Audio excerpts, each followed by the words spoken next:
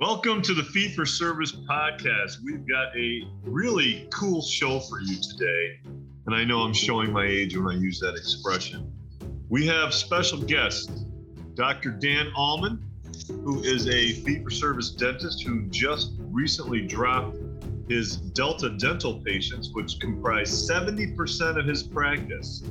And our other guest is a mystery guest who's a dentist in the same exact situation, looking for advice and help to get there. So between myself, which is very little, and Dr. Alleman, which is big, let's see if we can't help him out.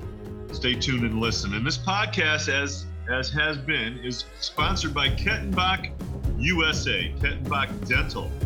Imagine one product with every cementation protocol available called Semcor. It's a wonderful material. It's hydrophilic for adhesion and hydrophobic for core buildup. Check out Kettenbach Dental at kettenbach-dent.us or kettenbachdental.com or call 877-532-2123. Enjoy the show, folks. My name is Drew Burns, and I'm a part of a small group of dentists who believe something crazy. We believe that the standard of care is just not good enough. We demand the best of ourselves and the best for our patients. We believe that the best way? No, the only way to practice dentistry is on our own terms. If you ask the dental consultants or the corporate CEOs, they tell you that what we're doing isn't smart, that fee-for-service dentistry is dead, and that the golden age of dentistry is over. Yet, while others focus on profits first, we focus on the patient first. And yet our offices are some of the most profitable in the entire country because we invest in ourselves and we are doing things right. It's our name on the door and it's our reputation on the line. My name is Drew Burns and I am a fee-for-service dentist. This is the Fee-for-Service Dentist podcast and these are our stories. All right, welcome to the Fee for Service podcast. Today we have a first. We are going to talk to two doctors. One of them is going to be Dr. X, who has successfully dropped all PPO plans except for Delta Dental. And our special guest as well is Dr. Dan Alleman. Most of you will know on Fee for Service Facebook group and from a lot of things he does. And he has successfully dropped all insurances, including Delta, which used to comprise, drumroll, 70% of his practice. So Dan is going to help Dr. X, and I'm just going to moderate and have some fun. So great. Let's start with our doctor. Dr. X, talk about your concerns. What are you seeing? Hi, thanks for having me on the podcast. Really appreciate the chance to have this conversation. And also thanks, Dan, for showing up. It's great to get advice from someone, and I appreciate you taking time for us today. So I'm in an expensive market. I'm in a market where my fees for staff have gone up pretty much in the last year. I've seen hygienists getting hired for $70 an hour. I'm seeing assistants making in the mid 30s an hour. So things are getting. Can I ask you a question? Here. Yeah, go ahead. Relatively, what were they making 3 years ago? I bought my practice 5.5 years ago, and at that time, people were getting hired about $45 an hour for hygiene. For hygiene. So hygiene went from 45 to 70. Yeah, and then assistants were in the. Yeah, they were in like the low 20s at that time. I had an assistant who'd been in the practice for 20 years when I bought the practice, and she was making 24. And now I'm seeing people with relatively little experience making mid 30s an hour is what people are getting hired for in my market. Okay. So like the staff costs have exploded. So you're talking about 40 to 50% increase in your payroll. Yeah, pretty significant. I mean, of course, everybody knows about all the other fees that have been going up lately for all of our supplies and everything else. It's not a week goes by that I don't get another notice from another supply company that says that they're raising all of their costs this year. it's going to make it hard to remain in network and still be able to provide the same level of care. I have not seen my Delta dental fees go up. I think they've gone up 4% since I've owned this practice, at least. And I know they didn't go up before that because I know there was a huge cut to all the Delta dental fees back in 2011, at least in my state. So in 5 years, you've had a 4% increase in the reimbursement. The future of fee-for-service dentistry is based in membership patients. If you need help starting your membership plan, or if your plan is too big for your team to manage, visit dentalmembershipdirect.com to set up your free membership growth solution demo with our team. Yeah. So they're definitely not keeping up with inflation, that's for sure. even without the recent uptick in inflation. Sure. Okay. How many approximately? What's your makeup of Delta patients? What's your percent?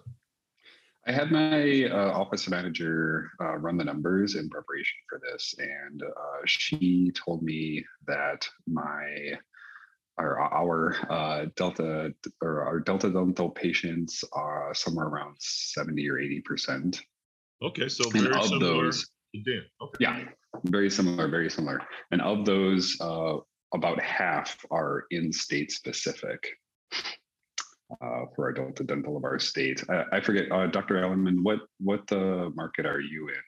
Since you're more comfortable saying where you are. Yeah, I mean, I'm in Boulder, Colorado. Yeah, okay. And it is probably one of the more, if not, top 5% as far as cost of living. Of course. Everything around us. I've been in town for 14 years, and when I started, hygienists were making 38 to 40 an hour, and now they're 45, 50, and up. And we see temps asking for $85 an hour, and what makes it difficult is you're competing with practices. Now, my philosophy is to not do accelerated hygiene. So you're competing with practices that volume is the number one focus. It does not matter about quality. And you get these people that are chasing the dollar. So, my practice, Alleman Family Dental, I'm focused on patient care first, patient experience. Our team is a cohesive unit. We've had people that have been here for a long time. Our patients know us. We know them. We see them outside. I mean, Boulder's got about 106,000 people. So it's a decent sized city. It's smaller than I thought. Okay. Yeah, it's a decent sized city, but you tend to see people, you see your patients out, frequently. That's similar to our geographic. We're a little bit less, but definitely I would never consider Binghamton in the Boulder category. So that's interesting. So go ahead. Sorry. And Boulder has a limitation on how many people can live here because we have open space and certain geographic requirements for building and all that stuff. So we're kind of limited as far as that goes, but they've been putting a lot of high density housing in, and within a block of me, I mean, we have a brand new, it's like hundreds of thousands of square feet of Google. They're about a block from me. And, even though I'm completely out of network with every insurance, we're still listed on their internal list of dentists, to go to. I'm sure there's others, but when I ask Google employees, hey, how did you find us? They say, well, you're on our spreadsheet, and, a lot of people have referred you. And so that's really what that's how we get our new patients. So that's how we're able to, afford higher wages. And, we're not trying to make it all up in volume. It's hard to find people now. It's very hard to find people to work. And so, when you're able to charge an appropriate fee for what you do, you can then turn around and pay a wage that is at the current market rate. It's very hard to do that when you're writing off 30, 40, 50% of your fees. Mm-hmm. So let's start. If I can ask real quick, just to interrupt, I'm sorry to, but how did you get your name on that list at Google? Do you have any idea? Well, so, I mean, I had previously been in network with their insurance, which I think is, okay. Yeah, it's Delta, California, I believe. And so they just haven't taken you off or whatever. I mean, it's a referral list. It's not really a preferred provider list like an insurance list would be. Last month, so that would have been March of 2022, we had 19 new patients. And that's all from internal marketing. That's asking people to write good reviews. Obviously, we have to support that with the experience and with the clinical outcome and everything else. Mm-hmm. But if we're able to have people turn around, write reviews, tell their family, tell their friends, we're getting people that are of the similar mindset to come in that value what we do and understand. I mean, a lot of our patients understood why we had to go out of network. They know. I mean, nothing's gone down in cost. Supplies have exploded. I mean, taxes on our space have gone up in the last year and a half. Everything costs more except for what and it's weird because I feel like dentistry is the only profession where we will willingly, quote unquote, willingly accept lower fees year after year. And I don't understand that. I mean, nothing has gone down in 10 years, let alone the last 10 months. I mean, Dan, when did you make the move? Let me ask you that. Was it anything to do with the pandemic timing wise or no? So I started the process. So I've been in practice since 2008. And I started this process sometime around 2014. And at one point I was in network with 25 plans, something like that. I don't remember the exact number. Yeah, you were in trench. Yeah, it was the practice that I bought. I didn't know what I was buying. I was fresh out of school, trying to figure it out. You're just flying by the seat of your pants, hoping for the best. I mean, everything else that's gotten you to where you are now is just by like almost brute force to get through school. And it's like, got to get out, got to figure this out. I mean, I had no one to talk to. That's the thing. And, I didn't have anybody to lean on. I'm the first in my family to go to college. So it's like, I'm trying to figure everything out, everything. Mm-hmm. So 2008, I bought my practice in February of 2008, started it in March 3rd of 08. And then the housing market crashed a couple months later. Yeah, you talked about bad timing. Yeah. I mean, I've been through this before. And, you're sitting there going, okay, I've got this, $250,000 of student loan debt. I've got another $600,000 in practice debt. It's a heavy weight. It's a lot to bear. And you're trying to figure out, how do I make this all work? And, at that time, the only thing I knew was volume. You got to hurry. You've got to have, delegate to have your EDAs do everything. In Colorado, we have EDAs or AFTAs as they're called in some other parts of the country. Yep. And, after probably the 17th or 18th filling that I had to replace, I was like, I got to just do these on my own. And so, that's probably around 2009, 10. And then 4 years after that is when I really began the process of dropping insurances. The way that I did it, I don't recommend in the beginning because it was more just out of, some kind of like, I got to do this now, just rip the Band-Aid off, hurry, get it done. I didn't even re-credential. It was like, I didn't even tell my patients. I didn't even inform insurance. I just didn't re-credential. I don't recommend doing that because this time around when I went out of network with Delta, because it was such a huge part of my practice, 70%. I mean, most of my patients still have Delta. We use their out-of-network benefits, for everything. And, we try to help them maximize the insurance benefits that they do have. But I spent a year talking face-to-face with every single patient and explaining to them. And this was, after the pandemic.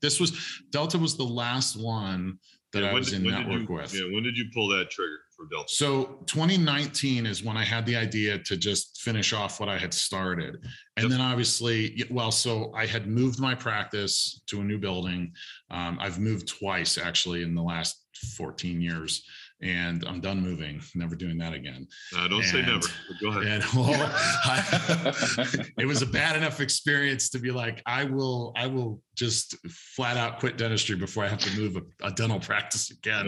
So you're probably still paying off quite a bit of like build out costs and stuff like that. Yeah. And I bought my space essentially out of necessity. I mean, there's not really very many places in Boulder to rent. I had an opportunity that I couldn't pass up, and, so, hey, whatever, just make it work. And, so that was 2019. And then as costs increase, with having a mortgage and having to pay taxes and everything else, then I was like, I've got to just finish what I started here back, 5 years prior. And so the pandemic hit, obviously, and then everything got turned upside down, being closed for 8 weeks. During that 8 weeks, I just was alone with my thoughts, and I was like, it is time. I've got to do this. And so I found out about Gary Takis from a friend of mine who practices up the road from me. And so I contacted him, and I worked with him for a year. The number one thing that I focused on in the beginning, because I was already doing many of the things that he describes in, the steps that he lays out, like if I'm ignorant of Gary Takis, is this somebody I should look up? Yeah, he's the Thriving Dentist. He's a podcaster. Okay. Like the number one dental podcaster. No offense, Sonny. No, none taken. No, he's a big guy in I Love Dentistry Facebook group also. Yes. Yeah. I Love Dentistry Facebook group. He actually just came out and spoke. I started a group here in Colorado for dentists that are interested in going out of network, and started it in March. And we had almost 100 dentists show up in person a couple of weeks ago to listen to him speak. And, the desire is there. I mean, we're sitting here going, how much faster can we go? How many more corners can we cut? How many more creative things can we come up with to delegate patient care? I'm like, my name's on the door. It better be on that filling, it better be on that crown. I mean, these are the sorts of things that I feel like patients will value and pay for if you show them that value and give them a reason to see you and to come back to your practice. Like I said, I mean, I believe that this can be done really anywhere. And when people go, well, that'll never work in my area. It's like, well, my area is very expensive, period. So, it doesn't work to do the opposite and accept these fees that can't even pay overhead. I mean, it doesn't make sense. Mm-hmm. And mathematically, I mean, you can only run so fast. And, I'm sure there's people out there that are going to be like, oh yeah, I can do a crown prep in a minute. It's like, that's great. But how long is that crown going to last?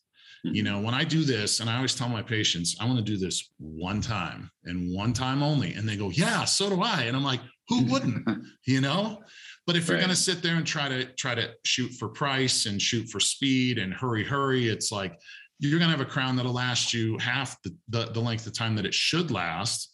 I tell my patients when I put a crown in, I want that thing to go 20 years. I mean, hopefully longer. I mean, I've got crowns that I put in 14 years ago that still look like the day I put them in.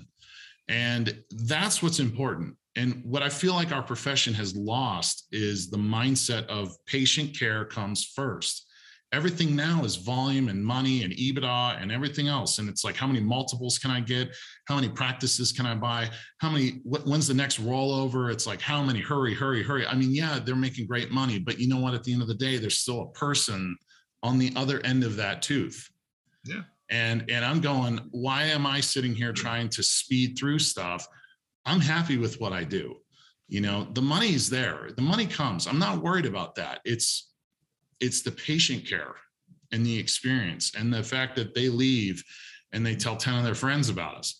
My name comes up in just random conversations when I have a new patient come in. That somebody was just talking about you. And I said, well, who was it? And they go, I don't even know. They were just talking about you at a restaurant. And I was like, well, that's cool. Who talks about their dentist? It's like, that's the sort of thing that I want. Yeah. That's so what I want from my patients. Is that a value that you're communicating to them and like in every appointment somehow? Or like, is that something that you're showing through action? Or is that something that you're talking to them literally and saying, hey, just so you know, this is what we're all about, and this is what you're getting with us. It's all, it's all of the above. And, and it takes practice in the beginning to make it so that your team understands the flow, because you don't want it to sound robotic or fake, but it's like, and if it doesn't exist, then they're not going to be able to sell it no matter how badly you want them to. You have to make sure that everything is in place. Clinical excellence first, clinically excellent. And then after that, the best technology, make the experience better. It starts with a new patient exam. So we bring the patient in. I don't meet with them in an op. I meet with them in my consult room. I talk to them face to face, just like this. And I ask them questions. And the important questions are, what brings you in today? Does anything hurt? What were your past experiences like? I want to try to know what they've experienced. And, if they say, I've had terrible experiences in the past, I say, well, you're not going to have that here. We spend our time, we take our time to do it right, to get to know the person, to understand their needs. You're asking the pertinent questions in the beginning of why are they here? They could have picked anybody, and especially if you're out of network, they could have picked anyone on the list of hundreds of people that are in network. They want what's the best quality. And so, those are the sorts of questions that you ask in the beginning, and that's how you tailor the experience for that patient, because it's not one size fits all. My assistants give a tour of the office. They show our CEREC. We have a prime scan. We use a Celea laser. I was one of the first in Colorado to have that. We do most of our class 2s, 3s, 5s, 1s without anesthetic, which is really cool. We have a 3D printer now. We're 3D printing all of our appliances, not retainers, but we 3D print our night guards. Turning that around in 1 to 2 business days versus waiting a month to get it back from a lab, or taking a stone impression and having it break on the way to the lab. I mean, there's just many things that you can do to differentiate yourself. Let me get back to a question though, because you started talking about it. So you were going to spend a year just informing face-to-face every patient. Yeah. So you said the pandemic. So I'm gonna guess June 2020, you started having those conversations. Yeah, it was actually May of 2020 when we started the conversations. Okay, and so again, because I had 8 weeks to sit there and think about what I wanted for the future of my practice, because at that point it's like you don't even know. I mean, the first week you're like, am I just done? Was this it? Because the bills keep coming in, but there's no production. I mean, which is another funny thing, because there's no claims to pay, so insurance companies love that. But when we're sitting here going, my bills keep rolling in, and I'm trying to take care of my team members. I'm trying to take care of my family. I'm trying to make sure everything's balanced and paid. And there's no way in the world that something like this could have been predicted. I mean, I wouldn't have thought, obviously, you have disability insurance in case you get disabled, but I had no coverage from any of the insurances. I have the Hartford. I asked them, hey, you know what? I've got this business disruption insurance. Yeah, a pandemic's not covered. So you're sitting there going, okay, well, I have no help at all. Oh, wait a second. So, are you saying that insurance companies are a little self-serving at times? Like, what? Is that a possibility that you don't? Wait a minute. They sold you the sleeves out of their vest. Is that? Yeah. It's just such an unusual tactic. So. It's crazy, And I always joke around that those signs on NFL stadiums don't pay for themselves, right? Yeah. So let me ask you now. So you start the conversations in May. When did you pull the plug on Delta? So you're going to have it for a year. Yeah. Did you say, listen, May 2021, I'm out? So what I would say to them in the beginning, because I really didn't have a definitive date, because I didn't know how long it was necessarily going to take. Our schedule was so spread out in the beginning after coming back. We didn't have a normal patient flow going on. So we had a lot of, you had to wait in between patients and waiting for public health orders and so forth to expire. So I didn't know how long it was going to take. But what I would leave it as was, this is what we're going to do. It's not, this is what we're thinking about. This is what we are going to do. What that actually did was it kind of,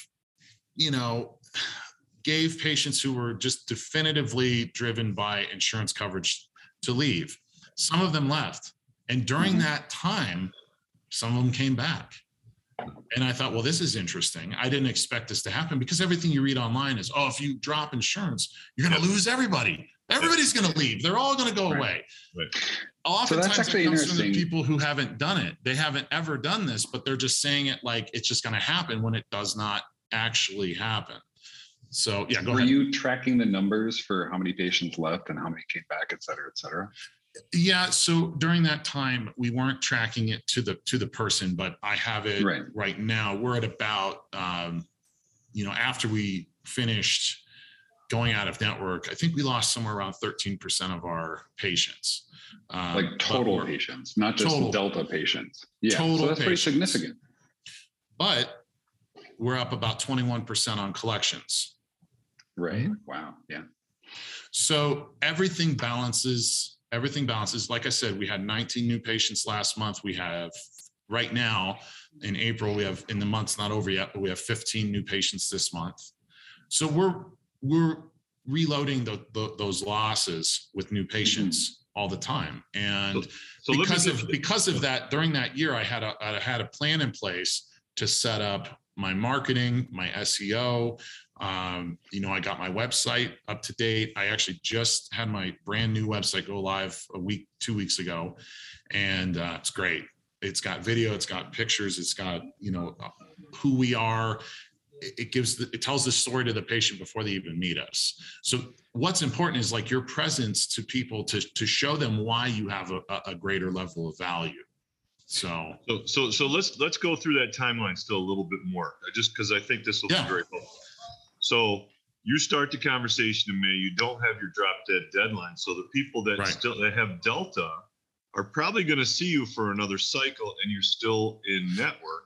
I did it that way on purpose, and I said, we're going to see you again. By the next time you see us, we'll still be in network. We have not changed our status at that point. And knowing that we had 60 days, because in Colorado to go out of network, and every state is different. So some are 90 days. Right. So you always have to know what that timeline is. So I had a kind of a loose date in mind, and I was like aiming for the following summer, because I figured if I see these people 2 times, and I can also kind of do a dry run to see, okay, who's going to leave, who's going to come back. I mean, we've had it happen even since going out of network. And, I had a lot of positive feedback from patients during that time where they said, I'm not leaving. I mean, they've been with me for 5 years, 10 years, whatever. They're like, we're not going anywhere else. Or some of them who've been with me from the very beginning for, 14, at that time, 13 years, go somewhere else, don't like the experience, and come back. They haven't been anywhere else in 13 years. They don't know. Right. They don't know what else is going on. I got the comments of, I felt like I was herded through like cattle. It's like, that's not what we do. And they know that, and they value that. And that's really, if you decide that that's how you want to run your practice, this is a great model to do it. I mean, you have more time to spend with people. And I really believe that can happen almost anywhere. So at that second conversation with that same patient you saw in, let's say, June, now you're getting to that, okay, your next visit is going to be out of network. What were the things that you changed in your conversation, and what were the things that you implemented? Like, did you say, listen, we're going to get your credit card on file? What were some of the things that you did practically? Yeah. So what we would say is for the companies that don't allow you to accept assignment of benefits, Delta being one of them, we would say, when you come in for your next appointment, we collect in full at the time of service. We'll still file the claim on your behalf. We'll still submit the x-rays, the photos, the narrative, everything. And you will get paid directly by your insurance company, usually within 14 business days. And we've asked patients, is that accurate? And they go, that's accurate. That's how it happened. And I'm thinking, man, I never got paid in 14 days. You better believe it. Of course not. It took 30, 60. You got to resubmit 4 times. And I'm like, nothing's changed, but it's so now that when we send it out, by and large, there isn't really much of an issue, because the patient is receiving payment very quickly. Oftentimes it's before a credit card statement would even process. So, it really is not, it has not been a barrier. And we offer payment solutions. We use a company called DocPay. So if we have very large cases, we collect half of it at the time of service or even before to reserve the appointment time. If it's a very long appointment, then they're able to spread out the remaining half of the balance over the next 12 months with 0% interest. And we don't pay the 9.99% that you would for care credit. So you're not losing even more on top of it. We offer an in-office membership program, which takes 20% off of our standard fees. Some are 5%, some are 10, some are 20. It depends because, lab bills, things like that. There's a sliding scale of discounts, but everything's presented up front. I mean, we don't do anything before we present a treatment plan to a patient. So then they appreciate that. I mean, it gives them the confidence that what we're doing needs to be done. We show them the pictures. Intraoral photos are key. And it's building that confidence and that trust. And then people go, there's not much of an issue of them paying ahead of time because you've built that trust. So great. X, you have any more questions? Well, I have so many questions, but it sounds like a minute ago, it almost sounded like you were saying that the insurance company was more likely to pay or less likely to reject a claim when the payment was going directly to the insured. Is that what it sounds like you were saying? So as far as a percentage of what's denied and so forth, I don't have those numbers. It's just asking patients, did you get paid quickly? Mm-hmm. And for them to say yes. I mean, it was before, most credit cards are going to have like a 30-day statement cycle. So they're getting paid directly by their insurance plan prior to that statement closing. So it does not affect them carrying a balance or anything like that. So, but what I was saying was, how when you send in a claim, and 100% that it was filed correctly. Yep. And it was sent electronically, and you've got the IP address that it was sent from, and the NEA fast attached number and everything, and they still deny it. And you go, why? This makes no sense. Nothing's changed. You already did the work. Everything's completed. You resubmit it. They deny it again.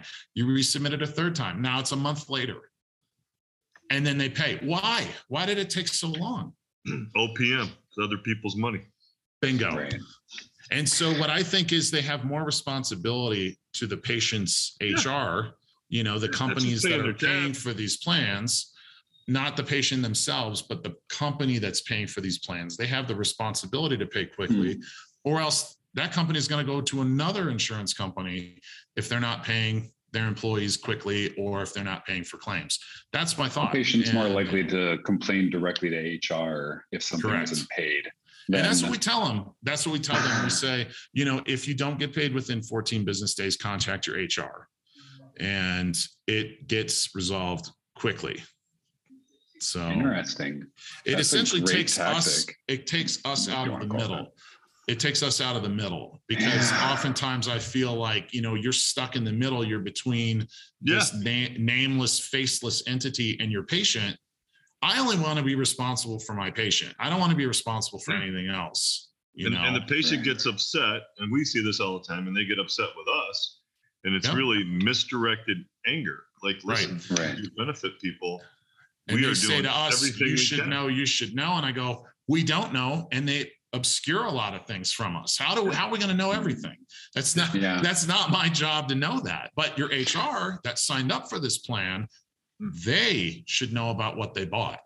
And they have the responsibility to the employee. Hence, your patient. Drivers, They have the responsibility to make sure that is getting taken care of. Because your responsibility is to treat the patient as a dentist. That's it. It shouldn't be anything else. Right. We're overly concerned about all this other stuff. And it's like, if we eliminate that third party wedge between us and our patients, boy, it's like a whole new world opens up. It opened up for me. I mean, it was crazy. And I expected to lose a lot more people than I lost, but we have people that value what we do, how we do it, the fact that we still file the claim on their behalf. We don't leave them floating out in the void. It's like, if they need help, we do what we can to help. But ultimately, if the claim has been filed correctly and the work is documented completely and correctly, which we make sure we do every time, there should be no problem. Have you noticed any pushback from the companies? Like, one thing I've been struggling with lately is it just seems like they've been changing the clinical criteria for restorations lately. Like, they're just randomly saying that all this work I've already done is no longer clinically relevant or whatever. And so I'm stuck, trying to justify the patient work that we've already decided to do together. Do you have intraoral photos? Yeah. I mean, I have changed nothing about the process that I go through to justify the work that I do.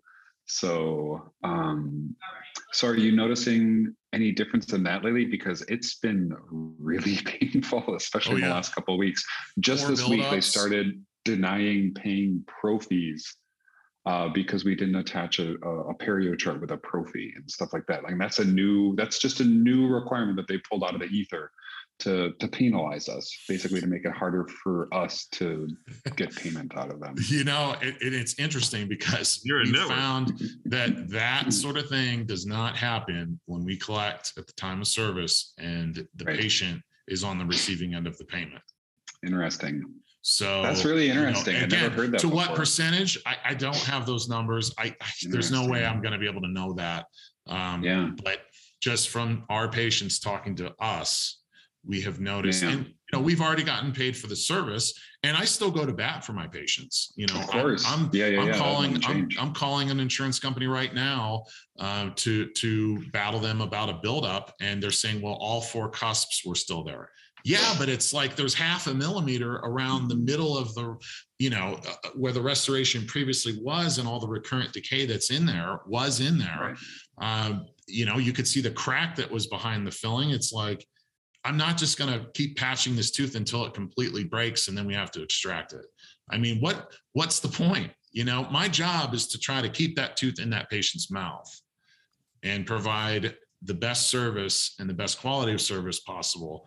And, that's just what it comes down to. And oftentimes, we don't have that same level of denial of claim when the patient is the one receiving the money. That's fascinating. And again, you have to make sure that you're filing the claim properly. I mean, you have to do that. But if you've checked everything and that it's been filed properly, I don't see nearly the level of problems come from things like that. And you're right, they come up with creative ways to not pay dentists every day. So I just want to ask a question, Dan, and get to this, and then we're going to get X going too. But in terms of, so you said 8 weeks pandemic, you're thinking, but you're committed, right? You said, I didn't say we're going to, so we are doing this. So, and I found that a common vein. Everybody who goes fee for service, they burn the boats. This is where we're going, and there's no turning back. Exactly. What about your team and your staff? Talk about bringing them on the boat and rowing in the same direction. What did you do? Yeah. So where you started from is, how is this going to benefit them? Why are we doing this? And it comes down to, we're focused on having that, like I said before, that patient experience, the best experience possible, the best outcome possible, giving patients reasons to tell their friends and their family and their coworkers about us. And as far as it goes with my team, it's what are we doing to save time? I mean, if we're collecting in full up front, we're not sitting on hold for 2.5, 3 hours. It saves a tremendous amount of time, which then is less wasted money on my end, paying for people to sit on hold that can go towards a bonus or something to reward hard work. And, it's having people asking patients for 5-star reviews and asking for them to refer their friends and family to us. It comes down to having a better daily workflow. But you're changing what you've been doing for 14 years. Absolutely. And what we had been doing for 14 years was running around like chickens with our heads cut off. And what we're doing now is very focused.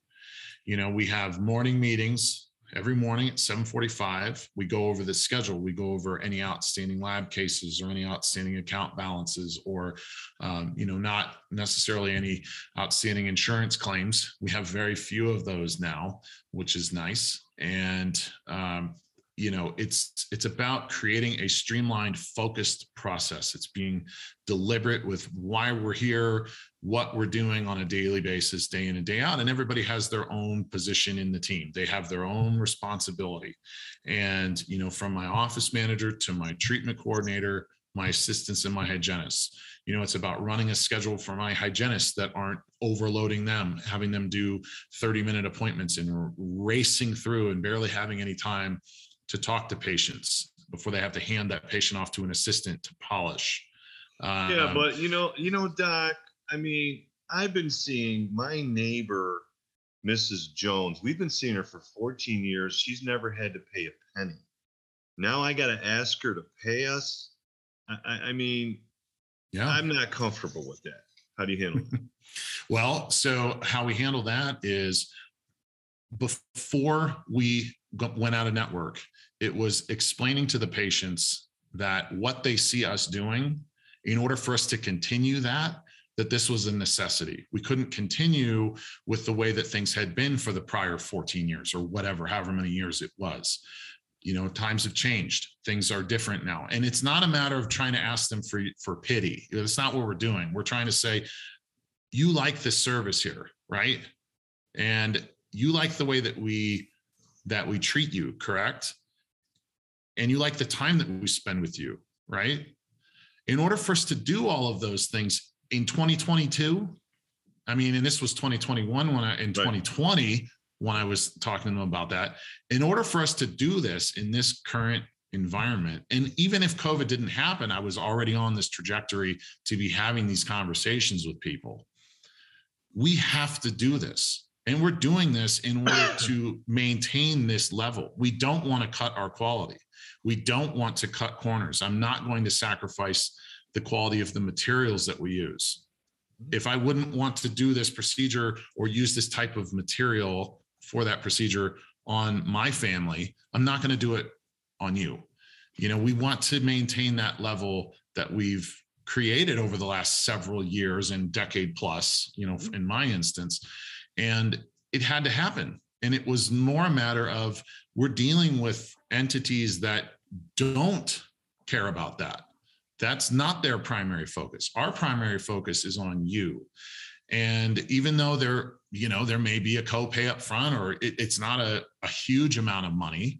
Think of the things that we're competing against. We're competing against cable TV and cruises and vacations and, all this other stuff. So nails, hair. Yeah, nails, hair. My wife's a hairstylist, and I joke with her about that. I'm like, oh, you got my patients this week. But and obviously I joke, she's actually my number one referral source. So which is pretty cool. We've got all these out. Life. That's right. We've got all these outside non-dental related things that we're competing with. Why have another layer on top of it? You're literally competing with a third party that its sole purpose is to pay you as little as possible. And you're trying to create the best possible outcome for that patient, for every single patient that walks in the door. And the only way to do that is to spend time with them. And time costs money. So X, go ahead. I was going to say, so I heard you say a lot of great things that are going to be like great arguments to patients. And I'm wondering, when you're having those knee-to-knee conversations with each patient in the 6 months, a year prior to making the switch, like, do you have some bullet points that you're hitting with every single patient, or is it a little bit more streamlined? Yeah, I mean, like, how do you go know, through over that for every patient as you're going through those conversations? It seems like it's hard to know how to make that efficient and still run your business while you're doing your hygiene checks and all that. Absolutely. On the buildup there. Well, and you're the only one that knows your practice the way that it is. I mean, your practice best. So your patients that come in, some of them you might need to spend a little bit more time with. Some of them already immediately are like, oh yeah, I know. I don't even like what insurance my company pays for. I don't like the way that things are done. Or you don't really have to spend a ton of time with people that already understand the reason and the reality behind it. The people that don't quite understand are the ones that you do want to spend a little bit more time with, and just, you want to be honest with them. It might cost you a little bit more. It might. And, but what you're getting, the value that you're getting, you like coming here. Right. And I've got patients that have, like I said, they've been with me since the beginning, 14 years ago, and some that have only been with me a couple of years. And I ask them, and again, it goes back to the new patient exam and question, like, what brings you here? I had a bad experience at my last office. Well, why? I felt like I was I was herded through like cattle or whatever. We focus on the things that provide and create that value so that patients aren't questioning why we did what we had to do. And it honestly, once you start talking about it, you'll start being more comfortable with the things that resonate with your patients. Okay. So it's just a matter of practice.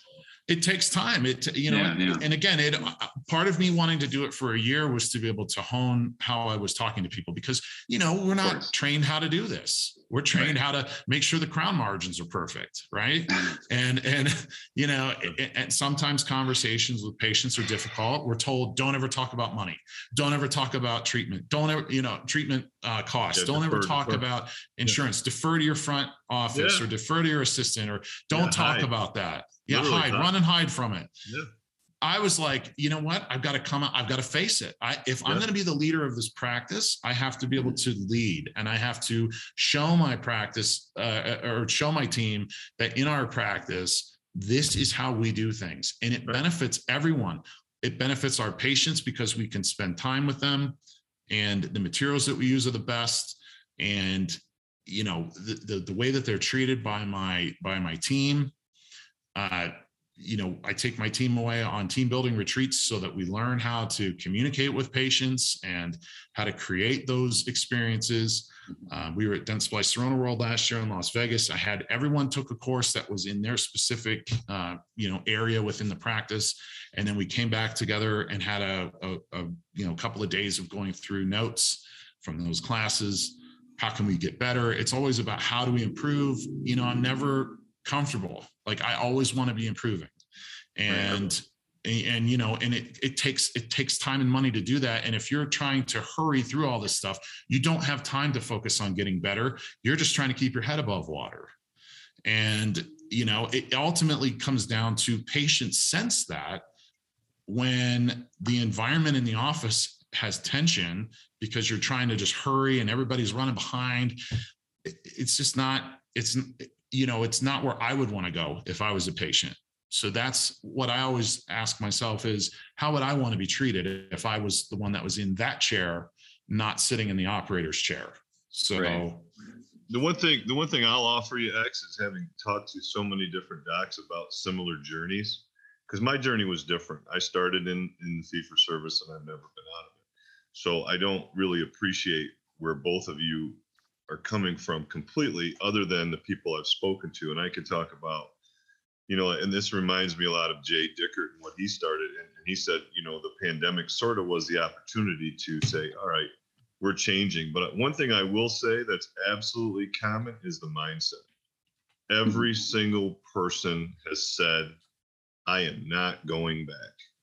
And that's, to me, that's key, because if you waver, then when you get that really tough patient in your grill, it's going to come out. It may not be verbal. It's going to be nonverbal. It's going to be a message. And I think listening to Dan speak, it's very clear. Yeah.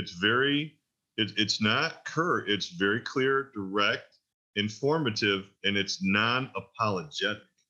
And I think that comes from conviction. So I think to me, for yourself, my advice is you got to get to that point. Right. Then I think the other steps absolutely just follow. Right. And after, and I echo that, Sonny, because after we talk about, what we had to do and why we had to do it, I follow up with, I value you as a patient. I want you to stay here. Our whole goal is to have you be a lifelong patient in this practice.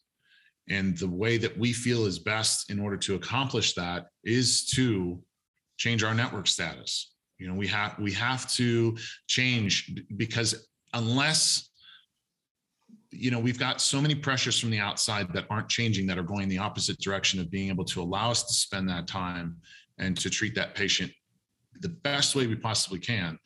This was the thing that had to change. And this is the thing that I had control over. I don't have control over my supply costs. I don't have control over my utility bills. I mean, yeah, you can turn lights off and, try to conserve and everything, but the overall cost of things, think of what we spend on a daily basis everywhere, has gone up. We don't have control over that.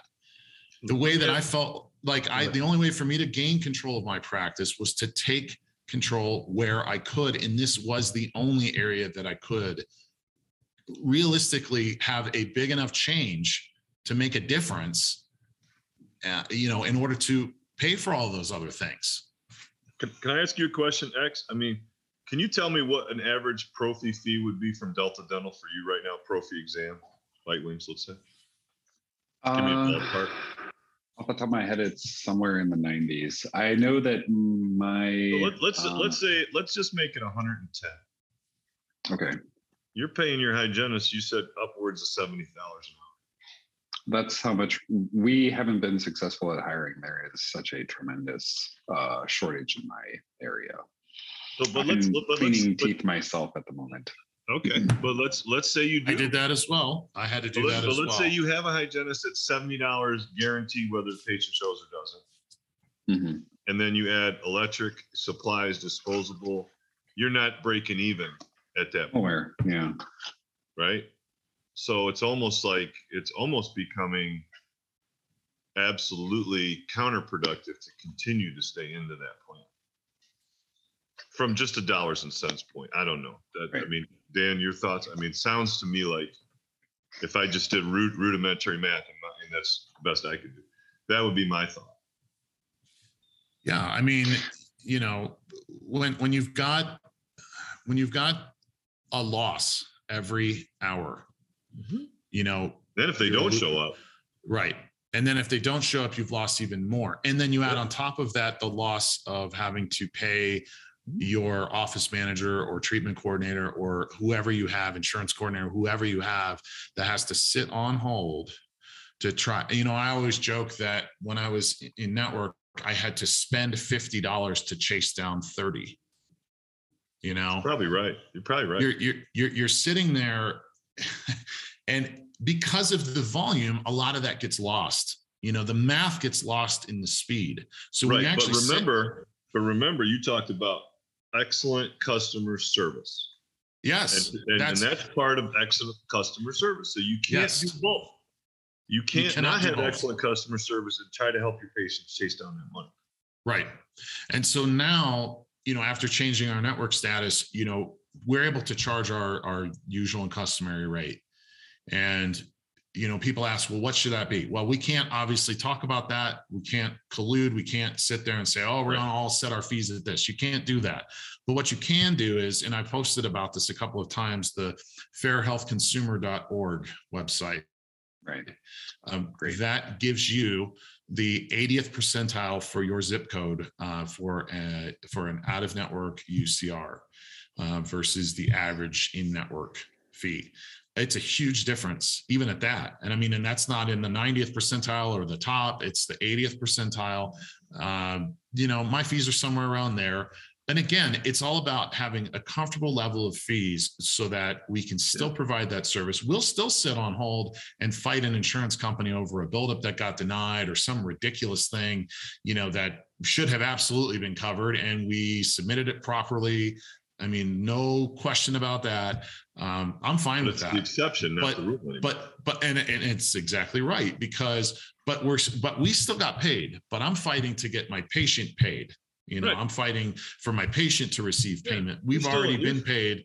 You're still a team. Yeah. Yes. And they appreciate that so much more now than when we were in network sitting there, because they never paid us anything up front, and they think everything's free because they're marketed to so heavily that everything that we do needs to be zero cost, but everything we have is not zero cost. And, it's just sitting down and thinking about this in a different way, because we're so afraid.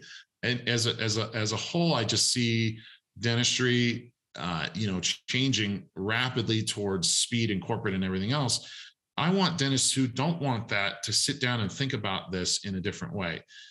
We're focused too much on how much volume can we generate. It's what kind of service can we provide to the patient? How much does it cost for us to do this service and to provide this level of care? And what is in it for our team members to keep our practice running efficiently and at that high level? Because I'm not paying people, low dollar and burning through people and not even caring about who is in the room treating my patients. It's like, I want to make sure that who we have is paid very well, and we have to pay higher now because you have to be competitive. There is no way around that. Yeah. And no matter how much we wish things to be different, it's not going to be different. I had to do hygiene for 9 months by myself as well. It is what it is. But, I've got 2 hygienists again, thankfully. And, we're back to where we need to be. But in order to do that, I have to pay appropriately. Mm-hmm. And because I'm getting paid appropriately, I'm able to do that. It's basic business, right? So talk, X, what are some of your thoughts going forward? For me, I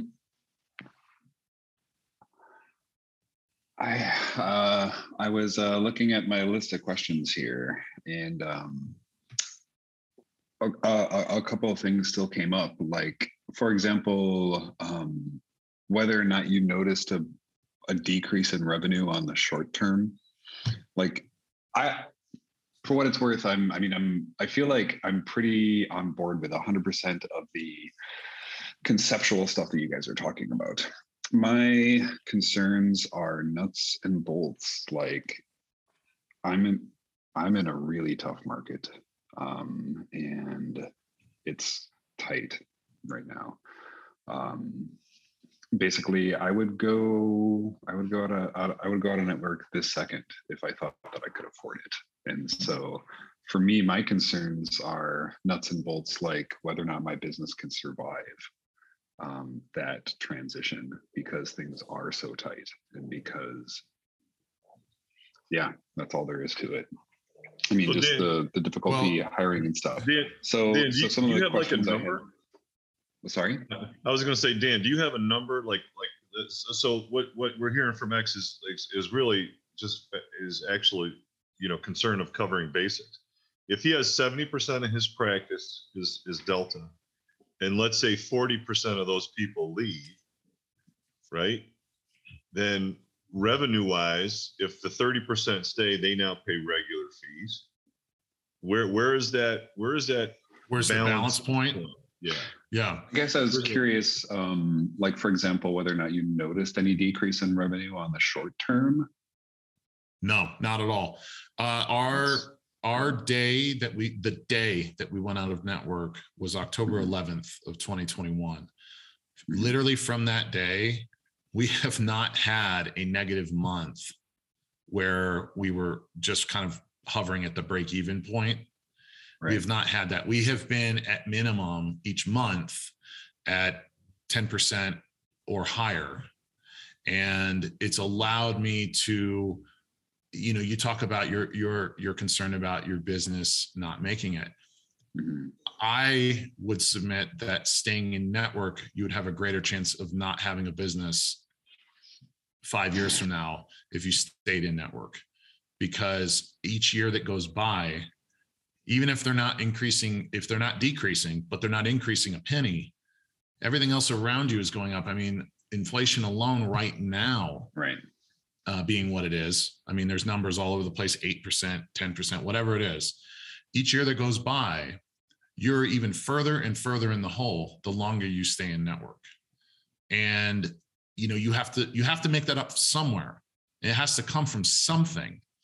And usually it comes from delegation, volume, speed, everything else that I've been talking about. And your primary objective in trying to convert the mindset of your patients is, we don't want to go that route. That's not the route we want to go down. That's not what we've done traditionally. That's not what we want to do. This is how we want to keep the highest level of service and treatment for you as we possibly can. You talk about being in a tough market. I mean, I'm sitting in my office right now. I'm looking out the window. There is a dentist right there. I'm looking at his sign right now. Right across the parking lot, I've got two more. And there's another one over there within 100 feet of me. Okay. There's 4 other dentists. Are they all in network?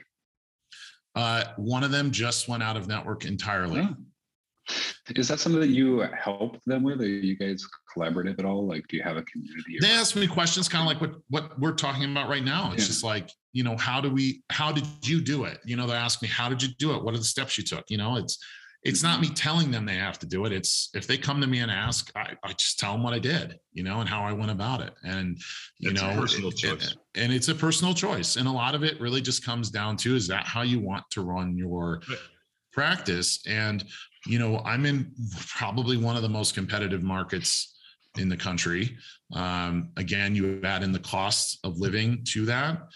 It's even higher as far as like competition, but it's easier to practice now that I'm out of network, because I'm not so focused and concerned on, I've got to be seeing 50 new patients a month or 60 new patients a month and trying to, double book, triple book, like how fast can we get done with this? I don't have to think about that anymore, because everything else just kind of falls in line. Now, there's one thing that I don't want to gloss over, and Dan, you said it very clearly. You talked about your marketing and getting your marketing back. Absolutely, you have to have that before you decide to do this. That has to be in place. That has to be in place. Yeah, that's a mistake a lot of guys make. They don't have their marketing up to speed until after, and you want to do it before. Right. You want to create a runway for yourself. You want to create a runway for yourself. And if you're just going to, drop everything tomorrow, you've created a cliff. You don't want a cliff. You want a runway. You want your marketing in place. You want your staff, your team members trained on what to say when patients call up and say, are you in my network? Well, we accept all insurances. We utilize out-of-network benefits. We still file claims on your behalf. These are the things that we're telling them on the phone. And, we still, like I said, we still have people coming in. I mean, what percentage of your new patients do you think are new, are like completely new? Like they just got to you via your advertising efforts versus word of mouth? And can you give some advice on how exactly you shaped your advertising to really select for those patients? Because that's a thing that I think is going to be pretty crucial, is making sure that the right people find you. That's a great question. That is target market. Yes, that is an excellent question. And yes, it is. You have to target who you want. You have to find out who your ideal patient is. You ask, the questions. I've taken a couple of marketing classes about creating your avatar, creating who do you want to market to? For me, it's tech people. It's, we have a lot of technology around us, a lot of entrepreneurs, a lot of small businesses that don't even have insurance, which is another thing that I just started recently doing. I use a company called Clear, Kleer, and they help me direct market to small businesses that don't even have insurance. So you're already kind of at an advantage because you're their dentist. You set the monthly fee to what you feel is necessary and reasonable. You decide what your discount is. You decide, no discount, some discount, 10%, 20%. I mean, it's up to you. It's entirely in your control. And, membership programs are a huge part of where I feel that private practices are going, because in order to have the necessary amount of money coming in. You have more control over that when you have a membership program versus a third party dictating everything. And so, marketing wise, you also have to make sure that your SEO is, completely on point. Sorry, my phone's ringing here. Your SEO is marketing directly to the people that you want. Do you want to see more implants? Do you want to see, people that are wanting to get whitening? Do you want to see people that are looking for cosmetics? Those are the keywords that I hit upon with Google AdWords. There's things that I really enjoy doing. I mean, I like to do cosmetic dentistry. I mean, it's fun. Is it my entire practice? No, it's probably less than 5% of my practice. The majority of my practice is single crown, a class 2, a class 3. I mean, it's not anything crazy. I do some occasional aligners. Most of the stuff I still refer out to ortho. I mean, I do 0 endo. I do 0 oral surgery. I don't place implants. I'd like to start doing that. But these are the things that I don't even do because you know what? There's people that do them faster and better than me. And I'm fine with that, So you said you took some advertising classes to help you develop your brand that way? Yes. So dental marketing that converts was one of the courses that I took. It was in Maui, which was nice. Can't turn that down, right? No, sounds great. And learned quite a few things on who is it that you are looking for. It's just rephrasing how you approach your business. Why are you here? Who do you want to treat? What are you looking for? Apologize for the phone ringing here. It's the sorts of things that when you're in dental school, you don't learn about any of this. You learn about none of it. So you have to figure it out after the fact. And a lot of times you feel like you're too tightly wound within the in-network status to unwind yourself from it. So you just start with a couple of things. You start implementing the SEO, making sure the other thing is the NAP, the name, address, and phone. There's companies that make sure that your name appears exactly the same across every directory on the internet, which then increases your ranking on Google when people search for dentists in your area. If you have, 3 different ways that your practice is listed, it knocks your search ranking down. So you want to make sure that all of that is consistent. Can I just reemphasize the one thing that you just said I thought was really interesting? You're talking about unwinding what you wound, right? I thought that was a really neat way to say it. You're unwinding the participation. I thought that was really great wording. Right, because that's essentially what the process is. It's not, I've never told anybody who's asked me how to do it. I'm not like, just rip the Band-Aid off and you'll figure it out. Send out this letter. Send out this letter. This is a magic letter. It has magic dust. Right. When I've posted the letter that I've sent, and it's more about, it was just reiterating what I've talked to my patients about over that prior year, but giving a definitive date as to when this was going to happen. And, I sent it out certified so that every patient got it. And I know that they received it. So it's not like, well, I never got that. It's, well, we saw that you signed for it and you have it. And we've talked about this multiple times. And it's just trying to get better at how we communicate with people. And, your advertising has to reflect who you are as a practice, what types of procedures you like to do. What do you want to do? Like, I don't do any endo. It's not my thing. And that's okay. I've got other things that are in my wheelhouse and I enjoy doing them and I'm good at it. And so those are the things that I'm marketing for. Any associates looking to relocate to Boulder that love endo, we got a nice little fit for them. Bingo. There you go. If you can find that apex, it's like, working in a dark cave. Want to work in that dark hole? Good luck. Yeah, good. Have fun, have fun. I'm going to stay above ground. I'm cool with that. But no, it's definitely something where I feel it's best to know what you like and what you want to do. What do you get up in the morning for? Why are you doing this? Why did you become a dentist? What do you enjoy? A lot of it is just connecting on a one-to-one level with people. I like talking to people. I mean, it's fun for me. And I don't want to do something that I don't find enjoyable. And endo is one of those things. Extractions are something that I've done when I was a resident and in my first couple of years in practice, but I have a great oral surgeon that I work with down the street. And, it's fine. I mean, I'll refer to them. I want the patient to have the best possible outcome. And if that's me doing it, or if that's a specialist that I trust that's doing it, it doesn't matter. As long as that patient is taken care of the best way possible, that's all I care about. So we're going to wrap up in a few. So X, you got any further final thoughts and questions? And I know Dan's going to have a few final thoughts, and I'll just stay out of the way. A lot of my questions are still like kind of nuts and bolts, like financial stuff, but I think I think we're focusing more on. You want to fire one up? Well, I think what I was gonna say, like, what type of financial groundwork did you have in place? Like, did you have so many months of overhead you could cover in case things didn't go as well as you expected and stuff like that? But it sounds like for Dan that ended up not being a concern. And boy, I think I'd be really lucky if A lot of people have done that well.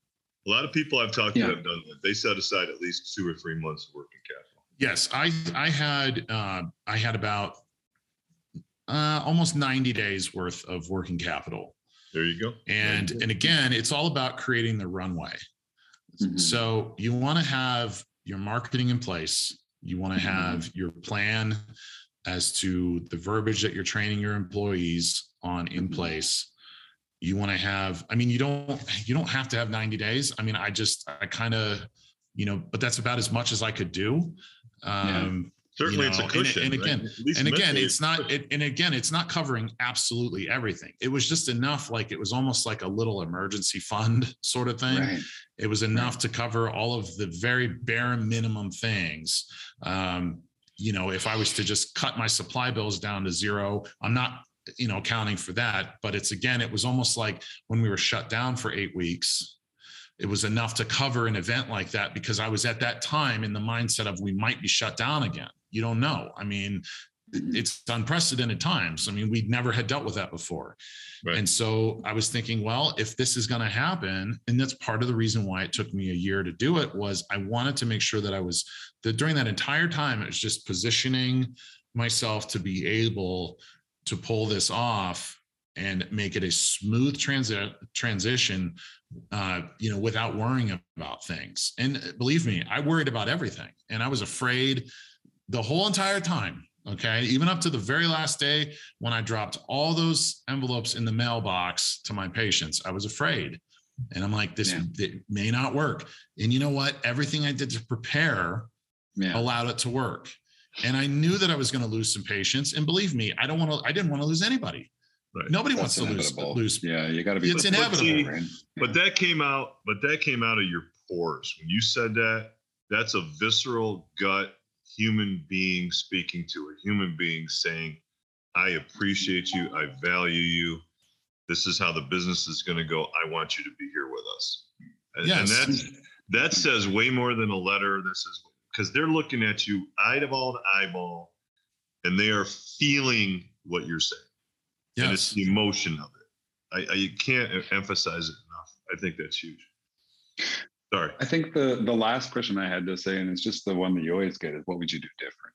Like, is there anything that you wish you would have changed, or are you pretty happy with everything you did? The first time around when I say first time when I dropped the majority of insurances from 2014 to 2019, I wouldn't have just said, forget this recredentialing. I'm not even going to bother with it. I would have done what I did for the last insurance. I would have spent the time. I would have talked to patients face to face and given them the reasoning behind, why we're doing this. Because again, this all started for me well before COVID. Like, the writing was on the wall a long time ago. 5 years. You said you started in 2014. Yes. 5 years in. It was 5 years in. But you jumped. But you remember that's 30%. You 70% you got left. That's still the lion's share. So, and so I almost used those as a learning experience of, well, I better not do it that way again. There you go. And you know, and so that's where, and I didn't have the marketing in place, and it was just, you know, because you're going from a completely different business model where you're just relying on all these plans to just pump you patients every month. Whereas you then have to shift it over to your own responsibility of, these are the types of patients that I want to market to. These are the procedures that I want to do. These are the types of outcomes that I'm looking to be able to provide for people. So those are the sorts of things that I would have changed. The other big thing I would have changed is, I wish I would have done this way earlier. I wish in 2014, I probably should have started this thing back in 2010. You know, it was 2 years after the housing market crashed, the economy was coming back. You know, but again, it's just all of this stuff. You weren't committed yet. I wasn't committed, and I let fear drive me, and it kept me locked in 5-6 years longer than it should have. And also, when you're acting in what you think is an independent area, you forget that there's a lot of other people who've done this.